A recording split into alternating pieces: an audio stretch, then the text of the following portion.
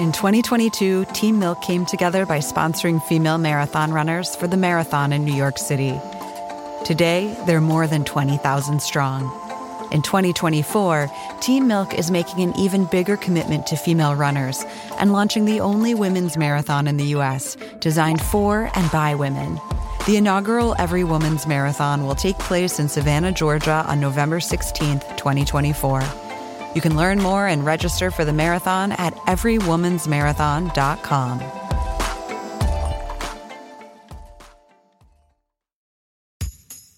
I think we can all agree the current political moment is fraught. But how does it compare to the other fraught political moments in history? It felt for a time, in part of that decade, like everything was falling apart. Young people against old people, anti-war violence, peace movement. I'm former U.S. Attorney Preet Bharara, and this week, presidential historian Doris Kearns Goodwin joins me on my podcast, Stay Tuned with Preet. We talk about difficult times in America's history and how its people overcame them. The episode is out now. Search and follow Stay Tuned with Preet wherever you get your podcasts. Hey, before we get going, I want to tell you a little bit about our sponsor, Mubi. If you have ever sat in front of your TV, I'm usually firing up my Apple TV, and I'm trying to find something to watch, and it's all algorithmically generated, and there's nothing I want to watch. Mubi does it a little differently. It's a curated online cinema streaming exceptional films from around the globe. They've got classics, documentaries. Each day, they introduce a new hand-picked gem, and you have 1 month to watch it. You can try Mubi free for 30 days at mubi.com/longform. That's mubi.com/longform. They gave me an account. I've really been enjoying it. I think you will too. So thanks to Mubi. Here's the show.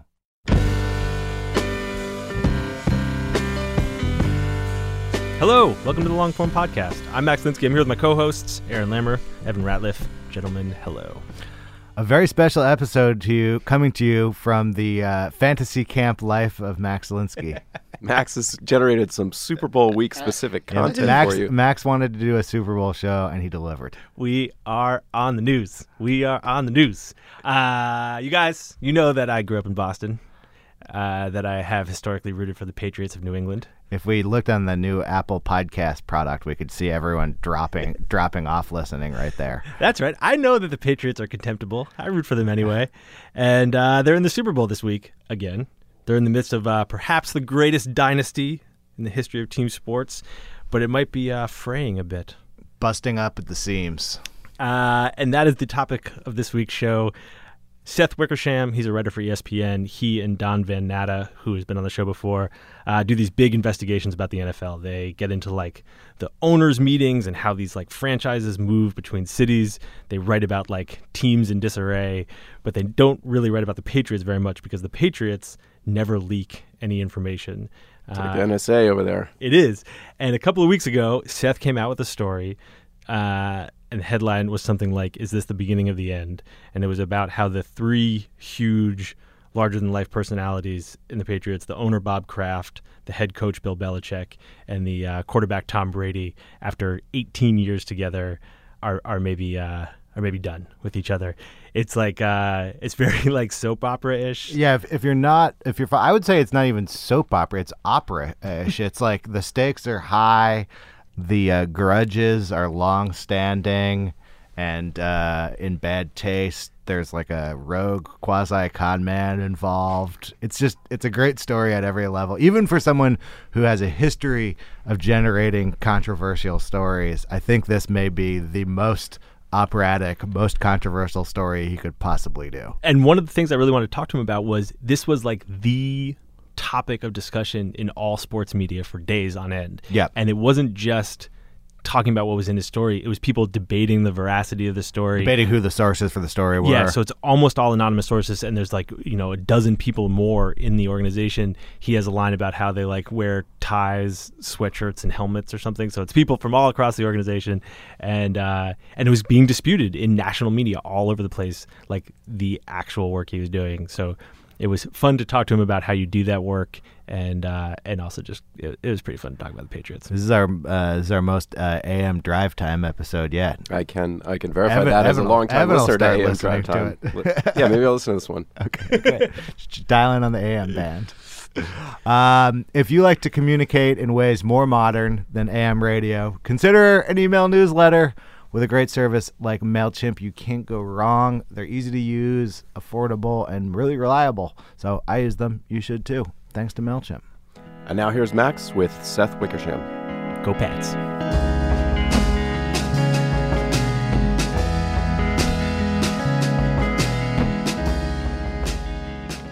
Hey, Seth Wickersham. Good to be here. What's up, man? I'm great. How are you? I'm doing great. I'll tell you why. How's Patriots Nation? Well, I'll tell you why I'm doing so good. My New England Patriots are in the Super Bowl. Totally anticlimactic there. Nobody saw that one coming. I thought they were going to lose to Jacksonville. I was nervous. Yeah, but it's just hard to play that team and that quarterback for 60 minutes. I mean, it's just, to play that team, you have to have constant pressure on Brady, and you have to have a quarterback who can read the entire field. And there are just so few teams that have both. Yeah. It did seem like that was the best that Blake Bortles could ever play that first half. Pretty much, yeah. I think he did peak right there. Well, I don't want to I promised myself that I would not spend too much time just like celebrating the Patriots, but I do want to talk to you about this story that you wrote about Tom Brady and Bill Belichick and Robert Kraft, which went about as like viral as I can remember, like a in-depth sports long-form article going in a really long time. Does that sound right to you? Well, the numbers would back you up, but honestly, what were the numbers? Did you guys talk about that? It was more than twice the one that Don and I did on Spygate Deflategate. It was more than 3 times the Wright Thompson on Tiger Woods. And, that's not how we measure things necessarily. But, people spent time on that story. They read it. The engagement was terrific. And, that day I was just busy doing the car wash, as they say, at ESPN. And wait, what's the car wash? It's just you're doing every single show you could possibly do. And my Twitter app just would not work. Because I was getting so many mentions, the entire thing shut down. And my phone wasn't working, so I deleted it off my phone. You actually broke the internet. So I don't know if it went viral, honestly, because I couldn't follow it in that form, at least. But I didn't quite see it happening, taking off like that. I knew that in the football world it would get a lot of attention. I didn't quite see it breaking the boundaries of that as it did. But, anytime you can do that, it's super cool. Did other people at ESPN know that it would? Like, when you're sitting on a story like that the day before or the week before, do people start kind of putting things in motion because they know what a big story it's going to be? Does that happen? Yeah, so what happens is that with that story, there was no pressure on me to get it done, and if I even got it. It was a difficult story to report. As you know, the NFL, and especially the Patriots, it's just like a code of silence. It is so difficult to get inside this stuff, and that's what I pride myself on doing, is taking readers as close as I can to how decisions are made and what goes on. And, I knew that story was brewing. I knew it going back to like September, August, that there was tensions. How'd you know? Someone who knows the dynamic very well in the building told me that it was getting bad, especially with Tom Brady's trainer, Alex Guerrero. So I just spent a lot of time going to Foxborough. It's relatively close to where I live, so I could drive up there for early breakfast at this diner. It was almost like having an affair. I'd meet people at hotels. I met people at TGI Fridays, 15 miles away from the stadium. I met people at diners. One interview I did in a running parked car when it was really cold out and it was like 6 degrees for 90 minutes. I have so many questions, Seth. I have so many questions, but let me start here. Why do those people talk to you? With this one, I think that I just came from a position of strength. I just knew what was going on. And I had talked to enough people who knew what was going on. And because of that, people that I had known for a long time and even new people were kind of willing to open up to me, because everybody in the building knew that it had been a year unlike any other, and they knew why. And, I think there's a sense that this thing is coming to its end. So I think that people are maybe a little bit more willing to talk. And, they talk to other people too. I don't think that, nobody quite got the comprehensive piece, but there were other pieces up there that hinted at what was going on. Mm-hmm. But I mean, Is it your sense that it's just like a snowball effect? Like one person tells another person that, hey, I talked to that Seth guy from ESPN, like you should go talk to him too? Or does someone say to you, like, you should really talk to Frank in strength and conditioning because he's got a lot to say on this topic? I don't know that, because I think I don't think anybody's walking around bragging that they spoke to me for this story. But I mean, that's one of the things that was so confusing to me reading it, is like, it sounded like you talked to lots of people. I did.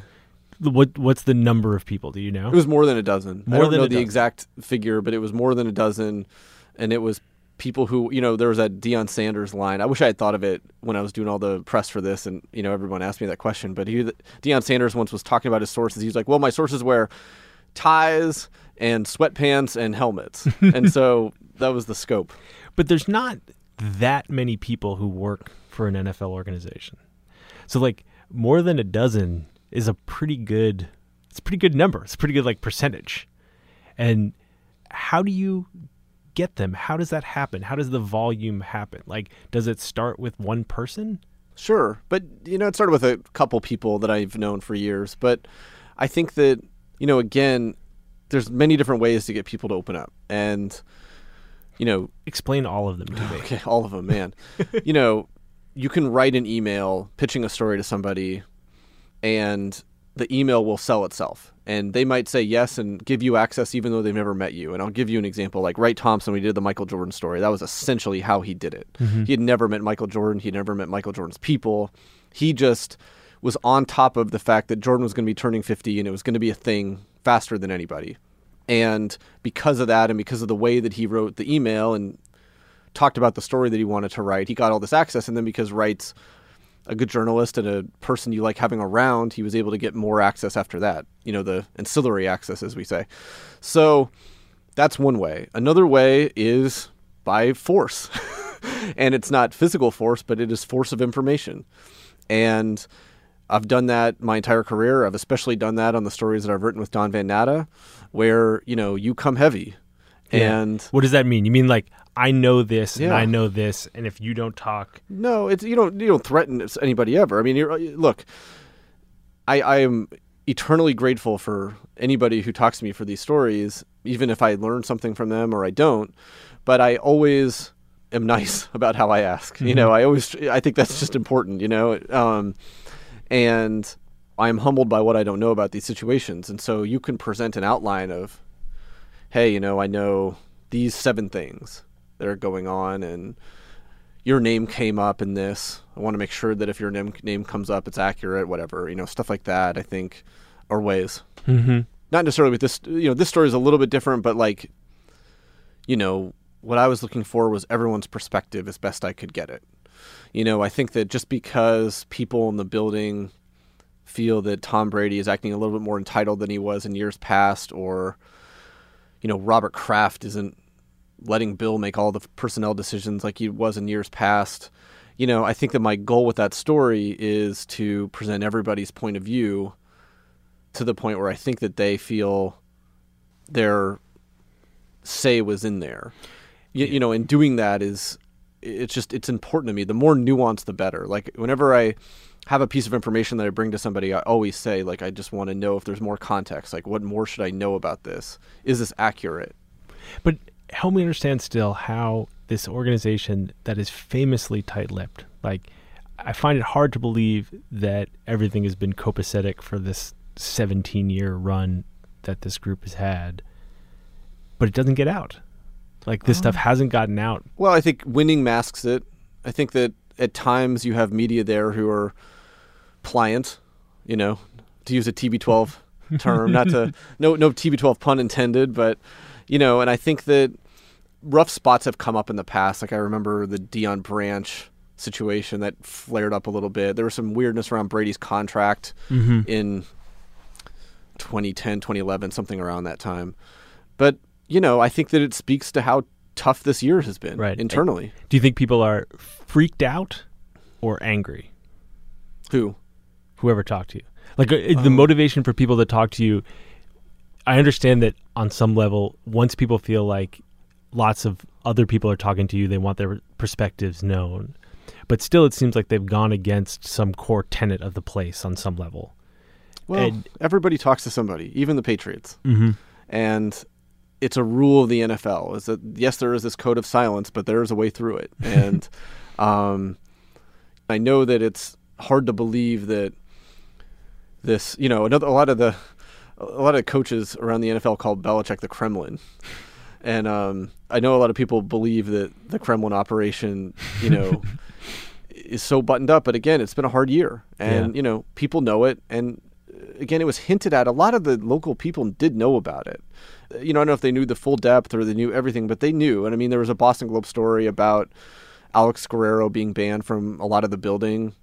Tom Junot and I reported in our story that there was a collision coming with Belichick and Alex Guerrero, and then the Boston Globe story came out maybe a month later or so. But, I don't always ask people like why they talk. If they say yes, I just sort of I ride that wave as long as I can. Do you think that in this story people regretted talking to you? Nope. Not at all. Why do you say that? I know. Can we keep walking through the process of how reporting on something like this works? So you have a source, and you're developing these sources. I mean, you've written about the NFL for years with Don. You've written your own stories. They're often this kind of piece that's sort of like TikTok or going through kind of like emotional turmoil in the league that we don't often see. So there's like a story about the hangover from the Super Bowl for the Seahawks that you wrote. And you guys have done a lot of work around the owners' negotiations and how the franchises moved or didn't move. So you must have sources all over the league, I assume, who are checking in with you all the time and you're checking in with. Is that right? Mm-hmm. Yeah. And so you have one of these in New England or a couple in New England. And someone gets in touch with you in August and is like, something's going on. Doesn't feel quite right? No, it's more like it's an evolving conversation. And I think that, look, there's turmoil everywhere. That's not what makes it interesting. The question is, when something big happens, does it lead back to that? Mm-hmm. So the impetus for the Seahawks story was that it broke that Sherman was up for a trade. It made no sense. Again, why would you trade someone who was this great player coming off a fantastic season? And, my repertorial hunches said that it went back to the Super Bowl. And, obviously he had spoken out about that since then. And, those scars don't heal. You have such a small window in the NFL. And so that was kind of like how that worked. And the league stuff that Don and I do, we're really fortunate in the sense that we have different sources. And so we can draw from a lot of different areas to try to piece together what happened in these very secretive and confidential meetings. And we're very careful about what we do. I'll tell you, when Don and I did the story on the Raiders' move to Vegas that came out in maybe April of last year, there was a moment in the story in a meeting where Don had a piece of reporting that was really fascinating, and I couldn't get anybody to confirm it. Mm-hmm. And I think at the end of the day, we felt like that we couldn't put it in. And maybe 2 weeks after that story came out, I talked to a source who had found out that piece of reporting was actually true. And so, we try to be as careful as we can and cautious as we can, in terms of what we put in. But the reporting is just part of the process, and it's part of a writing. It's almost like similar to the writing process in a sense where you never try to have just one conversation with somebody. You have ongoing ones. Mm-hmm. And that way you sort of strip the emotion from things, and what you end up writing is about as bare bones as possible. Help me understand what you mean by strip the emotion, because it feels to me like so much of these stories are you guys recreating and excavating the emotions that lead to these headlines on a ticker. Well, I think that there's times where someone might be mad at somebody and, motherfuck them or whatever it is. And, then they'll calm down a little bit and you can get, the story or, you can get behind it a little bit. So I think that's the sense, because everyone says, well, people who talk to you, they have agendas. And I'm sure they do. Maybe their agenda is they like to be part of the process. Some of their agenda is they like me or they like Don or they like Tom Junot. I don't know because I never really ask, to be honest with you. It's one of those things you never want to interrupt a pitcher when he's pitching a no-hitter. So, is that how you felt when you were talking to these people within the Patriots organization? You couldn't believe that you were getting what you were getting and you just didn't want to screw it up? Well, of course, but also I was careful and cautious. Like I said, there was never an expectation, hey, that this is the deadline for that story. The story was done when it was done, and my editors deemed that it was something that they were comfortable running. And then going back to your original question about like how it went viral and the car wash, I mean, what they do is once they know, a story is going to run on a certain date, they'll marshal everyone behind it, and they'll send out a memo to people on TV and radio, whatever, with a story synopsis. And that memo actually got leaked for this story. I don't know if you happened to be online that night, but the night before the story came out, that memo got out, and it went to a guy who runs like a Patriots or a Boston media sports site, kind of a Patriot fan, and somebody who critiques media a lot. And he tweeted the memo, and so it kind of blew up, but in a weird way, it ended up whetting the appetite, serving as kind of a preview for the story. And let's just keep going through this process. So you're engaging in these ongoing conversations. You don't have a deadline. You're talking to your editor about it. Do your editors know who these sources are? Sometimes. And when do you start feeling like, okay, I've stripped enough of the emotion out of these conversations? The agendas are either clear or have fallen by the wayside. When do you start feeling like, okay, this is clearly a story now? Like, how does it turn? Well, I think when you have a situation like the Garoppolo trade or the Guerrero being banned from the building, clearly there's things going on, and there's something underneath all that. You only see you get a glimpse of this public discord, but you don't know that that's actually the culmination of something rather than the beginning of it. And so, again, it's just going through it again. The question I kept asking people involved with this story, sources with the Patriots, and close to people with the Patriots about the story is it still going? Has anything happened? Did they get together and sort it out? And every time it was no, nothing's changed. And in fact, they were going to meet, Kraft, Brady, and Belichick were going to meet in December to try to have a clear the air meeting, and they didn't. So, that's how I knew, having essentially checked in on this story since September, that's the entire NFL season, I felt pretty good about it. Did you try and talk to the three of them? Of course. What were their responses? Nobody would talk on the record. Mm-hmm. But part of the fun process is, reaching out to the NFL. And again, that's another process is like, this is what my reporting shows. This is what I'm working on. And I'd like to verify for accuracy, for clarity. Is there any context? What am I missing? That part of the process is fun. What's the mode of communication for most of these interviews? Like, are you doing them in person? Are you like texting? It's like Twitter DMs? How does this work? No, I hate Twitter DM. I just try to do things in person as much as possible. Mm-hmm. So that's how you end up in like running cars in a crazy cold stretch? Yes. Does it seem like these people, when they're talking to you, does it seem like they're having fun? I don't know. I think there's a part of it that's engaging to them. It's part of it that's, maybe a little therapeutic. But, again, I think that when I was in college, I interned at the Washington Post. And so that was a fantastic internship and learning experience. And every week they had intern lunches. And so the big lunches you got ready for were Ben Bradley and Bob Woodward. And, when Bob Woodward was there, he wanted to help you solve reporting problems. He didn't want to really go over Watergate again, whatever it was. He wanted to hear what reporting problems people had and how he might be able to help you fix them. And it was a terrific crash course on reporting and learning. And, you realize that even with him, he still has to go knock on doors. Mm-hmm. And so much of reporting is just work and persistence and being annoying but being endearing. And so once you're in front of somebody, everybody's a different mechanism for getting access to people, just like everybody has a different mechanism for picking up someone at a bar. But the successful people generally are good listeners and are endearing and persistent. Is your reporting persona similar to like who you are in the rest of your life? I don't know. That's a great question. Probably not. I don't. If my wife has a bad day at work, I'll let her talk about it as much as she wants, but I won't probe too much. If I'm getting the vibe that she doesn't really want to talk about it anymore, and I'm sure there's a lot of times she does not find me very endearing and quite annoying, actually. That skill, like being able to be endearing while pressing and probing, do you think that's something that you've learned or something that you sort of always could do? I think that it came more naturally to me than it does some people. But I think that it's something you're always getting better at. And I think that asking short follow-up questions is just so important. Why was that? Once people get going, telling a story, whatever it is, they've opened the door for you. Mm-hmm. And so almost any question is within bounds after that. And I remember in 2006, I think, I interviewed Albert Haynesworth, this football player for the Tennessee Titans, who had been suspended for most of the year because he ripped off a player's helmet and stomped on the guy's head in the middle of a game, and twice.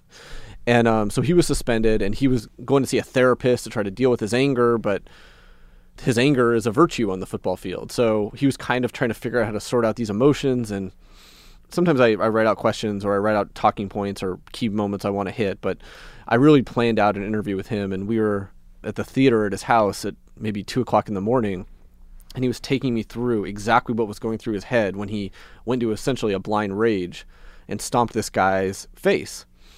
And I got him to the moment where his foot was raised over the guy's head before he had stomped down the first time. And I hit pause right there, and I said, well, what was going through your mind?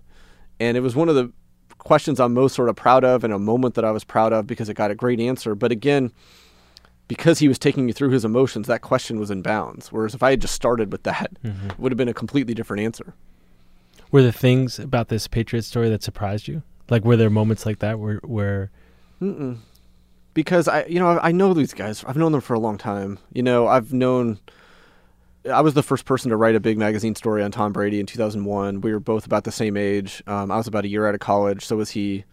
And, I've written a lot about Bill Belichick. I know people on that team very, very well, and people who have been on that team. And so I felt confident writing about it, and nothing seemed weird because it's amazing they've held it together this long. It really is. And, I made that point in the story, and a lot of people, it kind of went past a lot of people. But again, it's just, these are really extreme, highly competitive personalities. And, people were surprised that Brady would notice that Belichick never names him Patriot of the Week. And I was like, why? Why would that surprise you? Michael Jordan would sift through USA Today and find anything he could for motivation. If you read the TB12 Method, his book, now it's a fitness book and a health guide, but it's revealing in a lot of ways. And I mean, you look at that, you realize that guy never forgets a slight, ever. And so, again, I think you're looking just to present these people as like three-dimensional as you possibly can and get at the great aspects and sort of the dark elements of greatness. Do you like Brady? Yeah, I think he's a good guy. I do. I'm not sure that I'm on his Christmas list at the moment, but he's somebody I've known for a long time, and I think that he has tried to do, the right thing throughout his career. As he's aged, I think that the volleying between insecurity and cockiness probably is a little bit more extreme, which is interesting, but also perfectly reasonable because that's how I think a lot of great people operate. I think that those urges get worse as you get older, not better. I wrote about John Elway. I spent a lot of time with him. I mean, what drives him gets worse as he gets older. It doesn't get cured by winning Super Bowls. Instead, the scars are even just that much deeper. So, I think with someone like Tom, I'm impressed with, how can you not just be impressed with how he has managed to overcome a lot in his entire career. His entire body has transformed. He looks like a different person. His throwing motion is different. I mean, he is a perfectionist to the extreme. And so I find that part admirable. And, and a lot of people think he's like a really good guy who has a hard time telling his trainer no. Mm-hmm. Have you spent time with Guerrero, his trainer? Not a lot, but I've definitely met him and conversed with him. What do you think of him? I think that he means well, but, I don't know if I have anything against his methodology, but I think that in the building, they feel like that it's in competition with what the Patriots trainers are trying to do. Mm-hmm. And because of that, players don't know where to go. And, you have this weird situation where Kraft, keeps TB12 on as a consultant. So the owner is invested in a training outfit that's in competition with his own team. It's a very odd situation there. And, I read the TB12 method for the story that I did with Tom Junot many times, and he read it too. And, there's nothing in there that is unhealthy. I think that what it promises to do can raise some question marks. Mm-hmm. Drinking so much water, you'll never get sunburned. Or, right. Devoting your body to eating this way and to stretching this way and, absolving yourself of injury, because that's what it promises to do. It says you can't blame the sport anymore for being injured.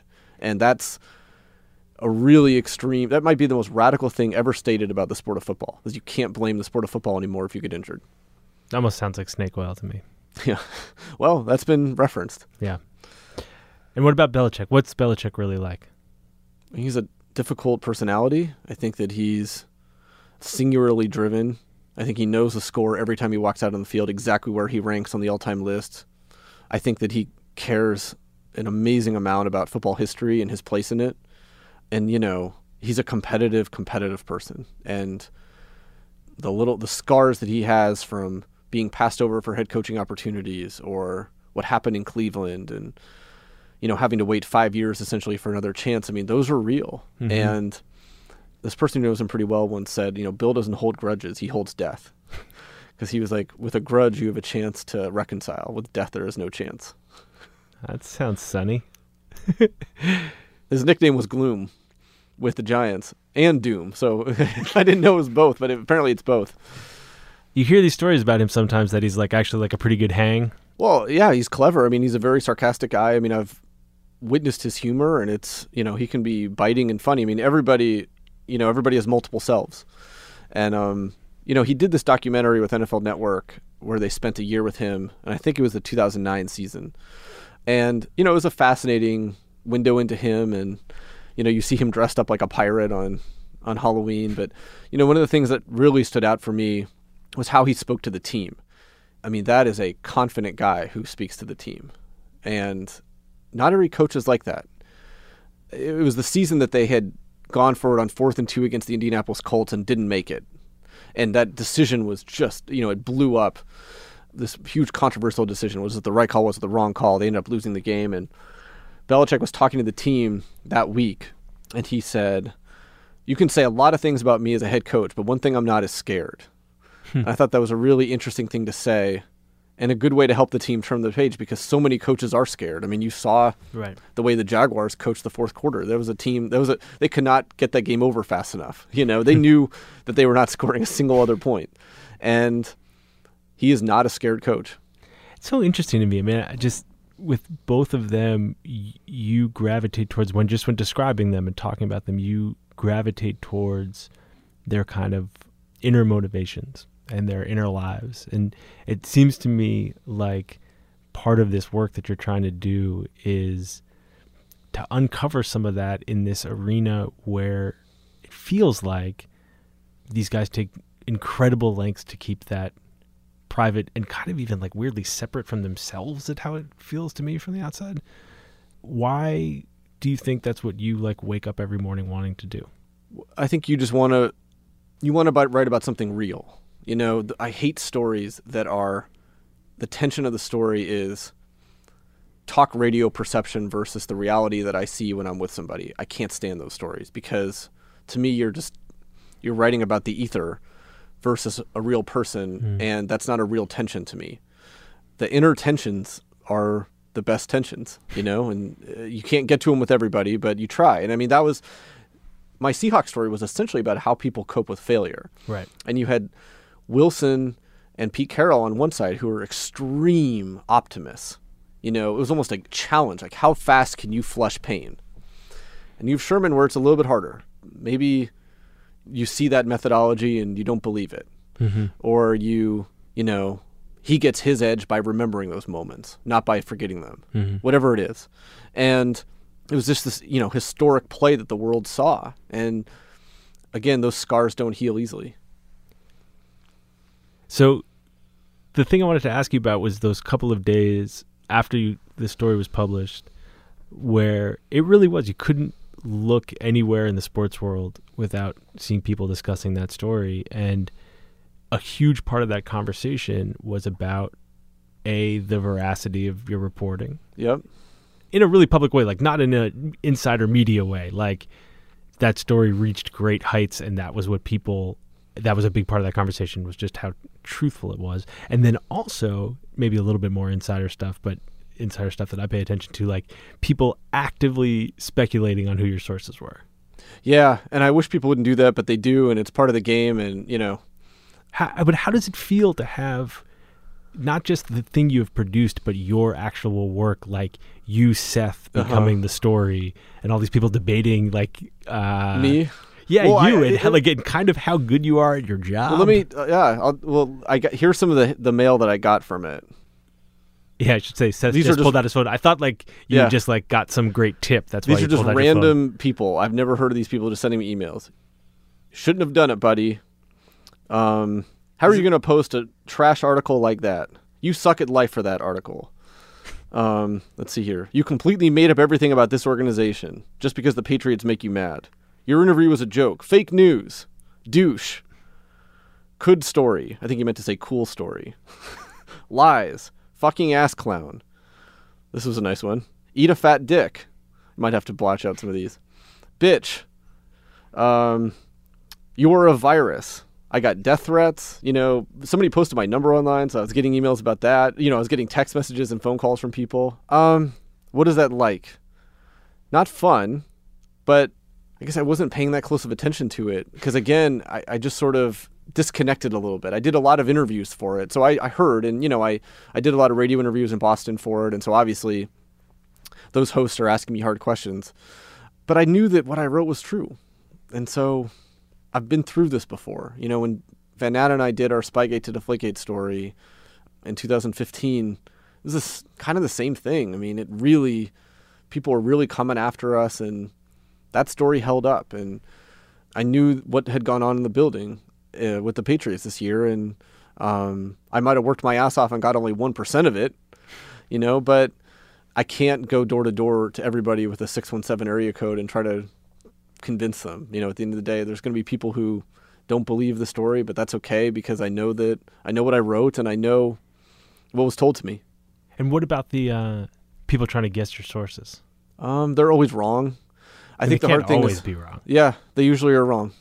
The hard thing is when there's a guy named Michael Lombardi who I've known for years, and he's a friend of Belichick's, and people were openly speculating that he was one of them. And I mean, that hurt him because he wasn't, and he's not in the building. These are he's in the media now. Yeah, I mean, my people were, I needed people who had direct knowledge of things.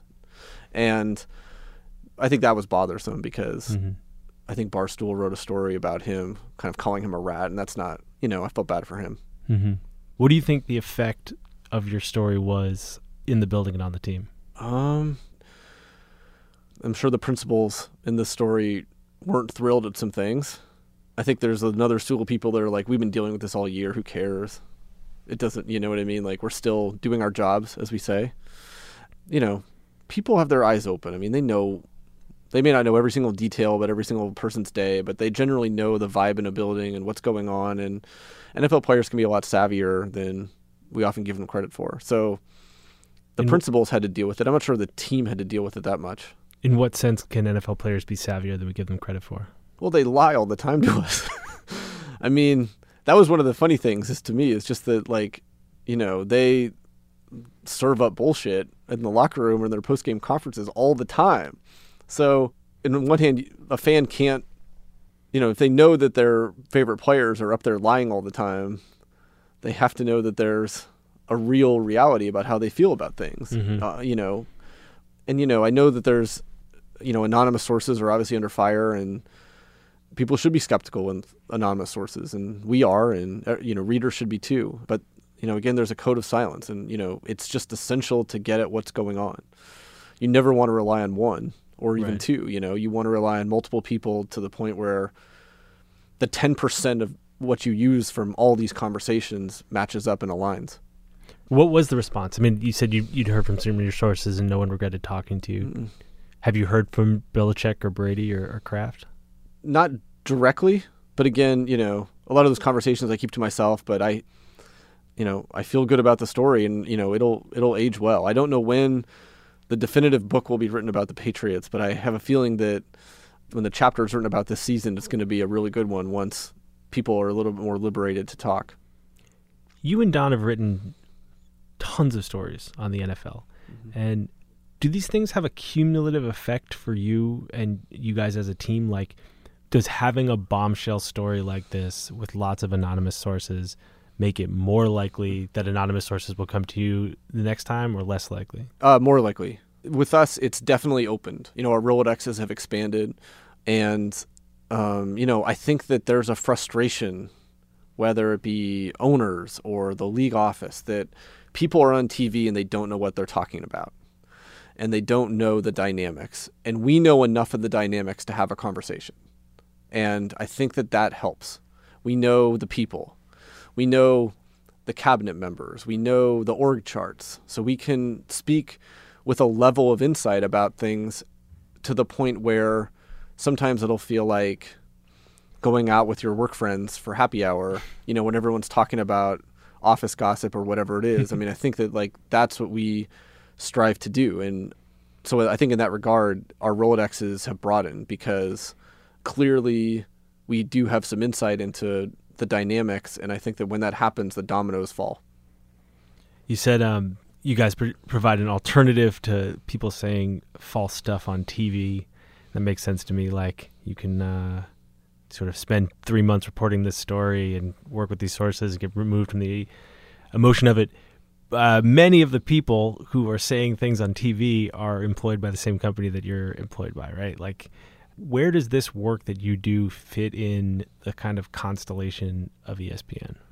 I'm not sure I'm the best equipped to answer it, but I think that what I would hope is that it's a level of quality that fans can appreciate. I mean, that's the best we can do. I mean, we always want to write stories, not just reports. I could have easily written the Patriots thing as 1,000 words and had it feel like a newser, but I wanted to actually try to tell a story that got into these people and looked at them as characters, and we strive to do that with all of our stories. Obviously, Jerry Jones and Goodell end up being reoccurring characters, but we want them to have, as best you can, that cinematic aspect, that fictional aspect in terms of like how stories are told, trying to use quotes very rarely and use anecdotes more.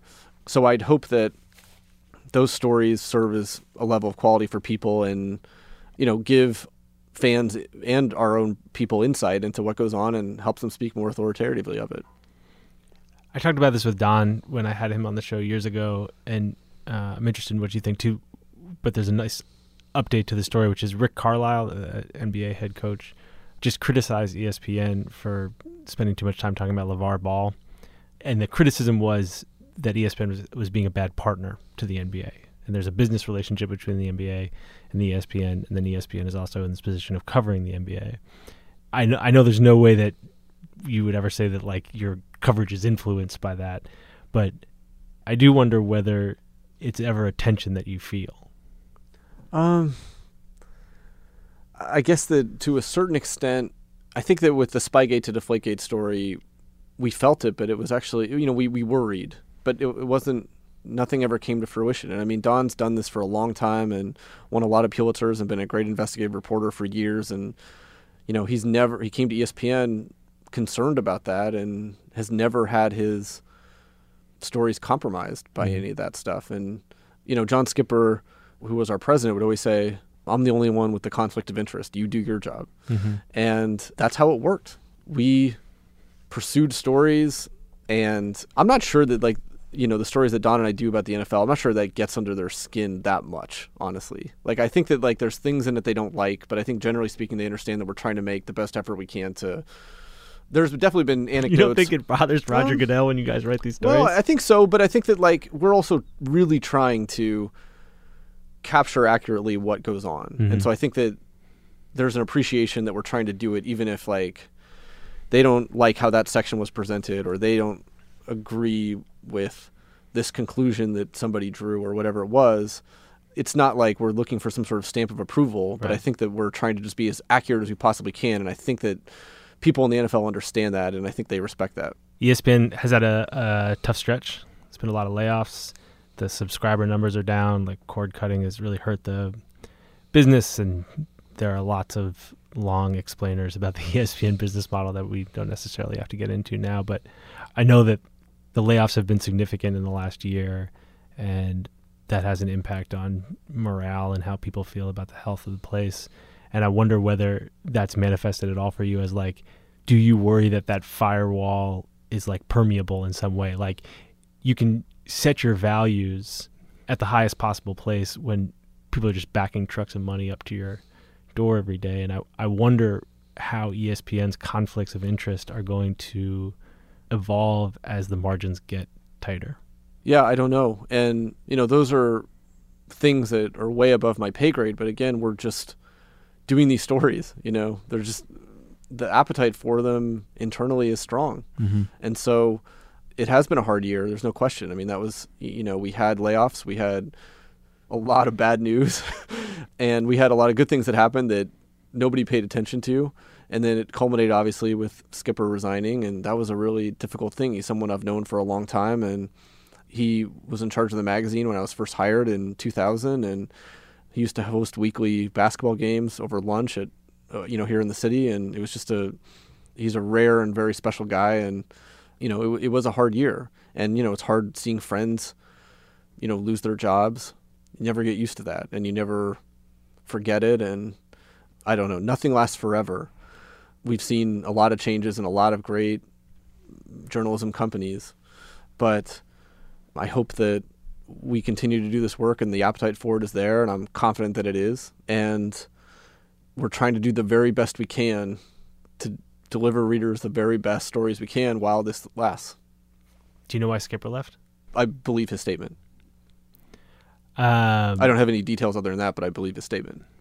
What is it like to have the level of like interest and curiosity about ESPN in Bristol that there is in the media world? Like, your job is to go and find stories and get at the like kind of underbelly of this mammoth institution that would very much like to not reveal its underbelly. And you yourself work for a mammoth institution that also would like very much not reveal its underbelly. And people do so all the time. What is that like? It's funny. It's very odd. We have more people that cover us than cover the Chiefs, and it is a surprising aspect. And you'll see people profiled in Richard Deitch's column or in Sports Business Journal, and, I'll see them at the Bristol cafeteria, wiping mustard off of their shirt or whatever. And so it is a funny dynamic. But again, look, you call yourself the worldwide leader, you're going to be under a microscope, and that's okay. I mean, that's the point. And we're all trying to do the very best that we can and make our fans feel rewarded for their paying to be a part of, to watch games or to come to the website or to buy the magazine or whatever it is that we're trying to do. And so, yeah, I mean, obviously like in the fall, there was a lot of news, about our social media policy and a lot of things that was, it is bizarre. And you do notice how there's an entire conversation going on in the ether that doesn't bear much resemblance to what's going on internally, but it's there and you have to deal with it. Do you extend like the same graciousness that you feel from the NFL to the people who are reporting on ESPN? Are you kind of like, those guys are just doing their job? Or is it like, it's pretty annoying that you guys are reporting about like my friend's salary? Yeah, sources give it to us sometimes. They'll say, well, I've heard that, I saw this report on ESPN late, so I think that like there's a friendly give and take, but sources do ask about, how things are going or, I saw this report, is this true? And it is one of those things, ESPN's so big and I often feel, and I'm often happy to feel ill-equipped to not be able to answer people's questions because I honestly don't know. I'm a writer and, I have a job to do and I do the best I can. And, I hear some funny little elements of office gossip or whatever it is, but I'm removed from the things that readers care about. I'm very far removed. And that's a good thing for the health of our company.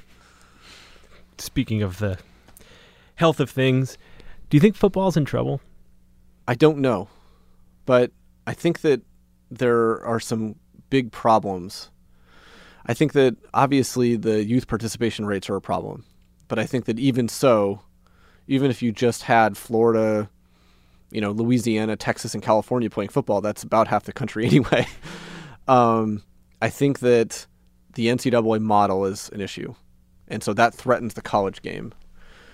But it's interesting because the college ratings are generally up, whereas NFL ratings are down. Now, they're down relative. There are ways to dispute the numbers. And a lot of those ways are very legitimate because people are watching less TV.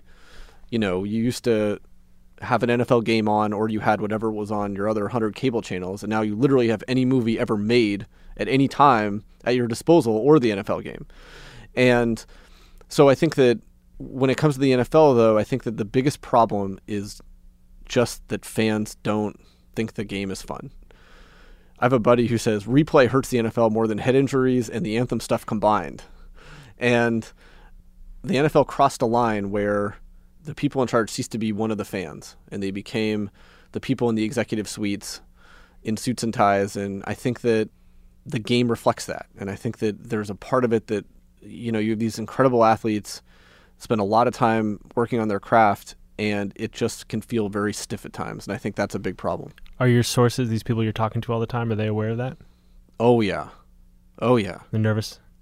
Yeah.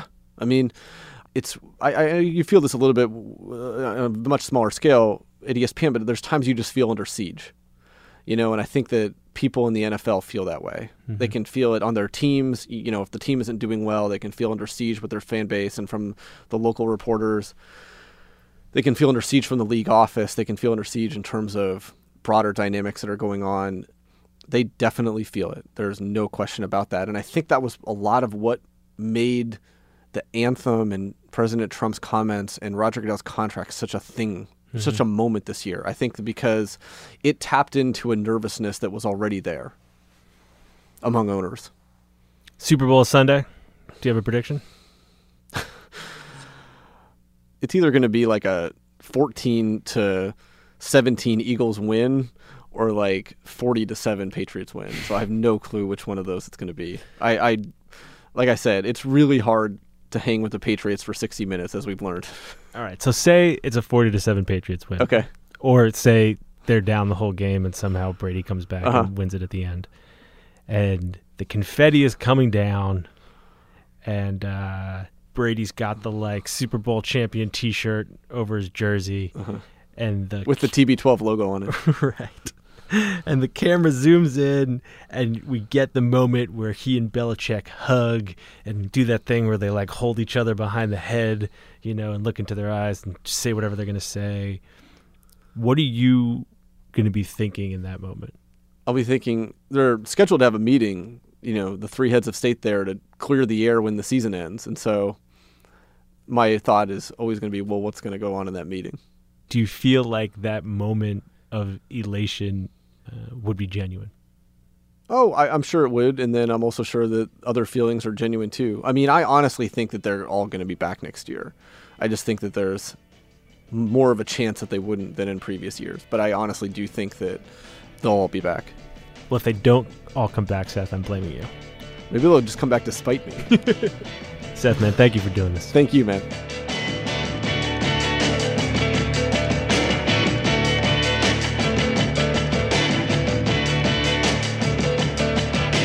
Thanks for listening to Longform. I'm Max Linsky. My co-hosts are Aaron Lammer and Evan Ratliff. Our editor is Janelle Pfeiffer, and our intern is Angela Velez. Thanks to them. Thanks to our sponsors, MailChimp and Mubi. And thanks very much to Seth Wickersham. He is in Minneapolis right now covering the Super Bowl. I'm sure the Patriots have been very happy talking to him.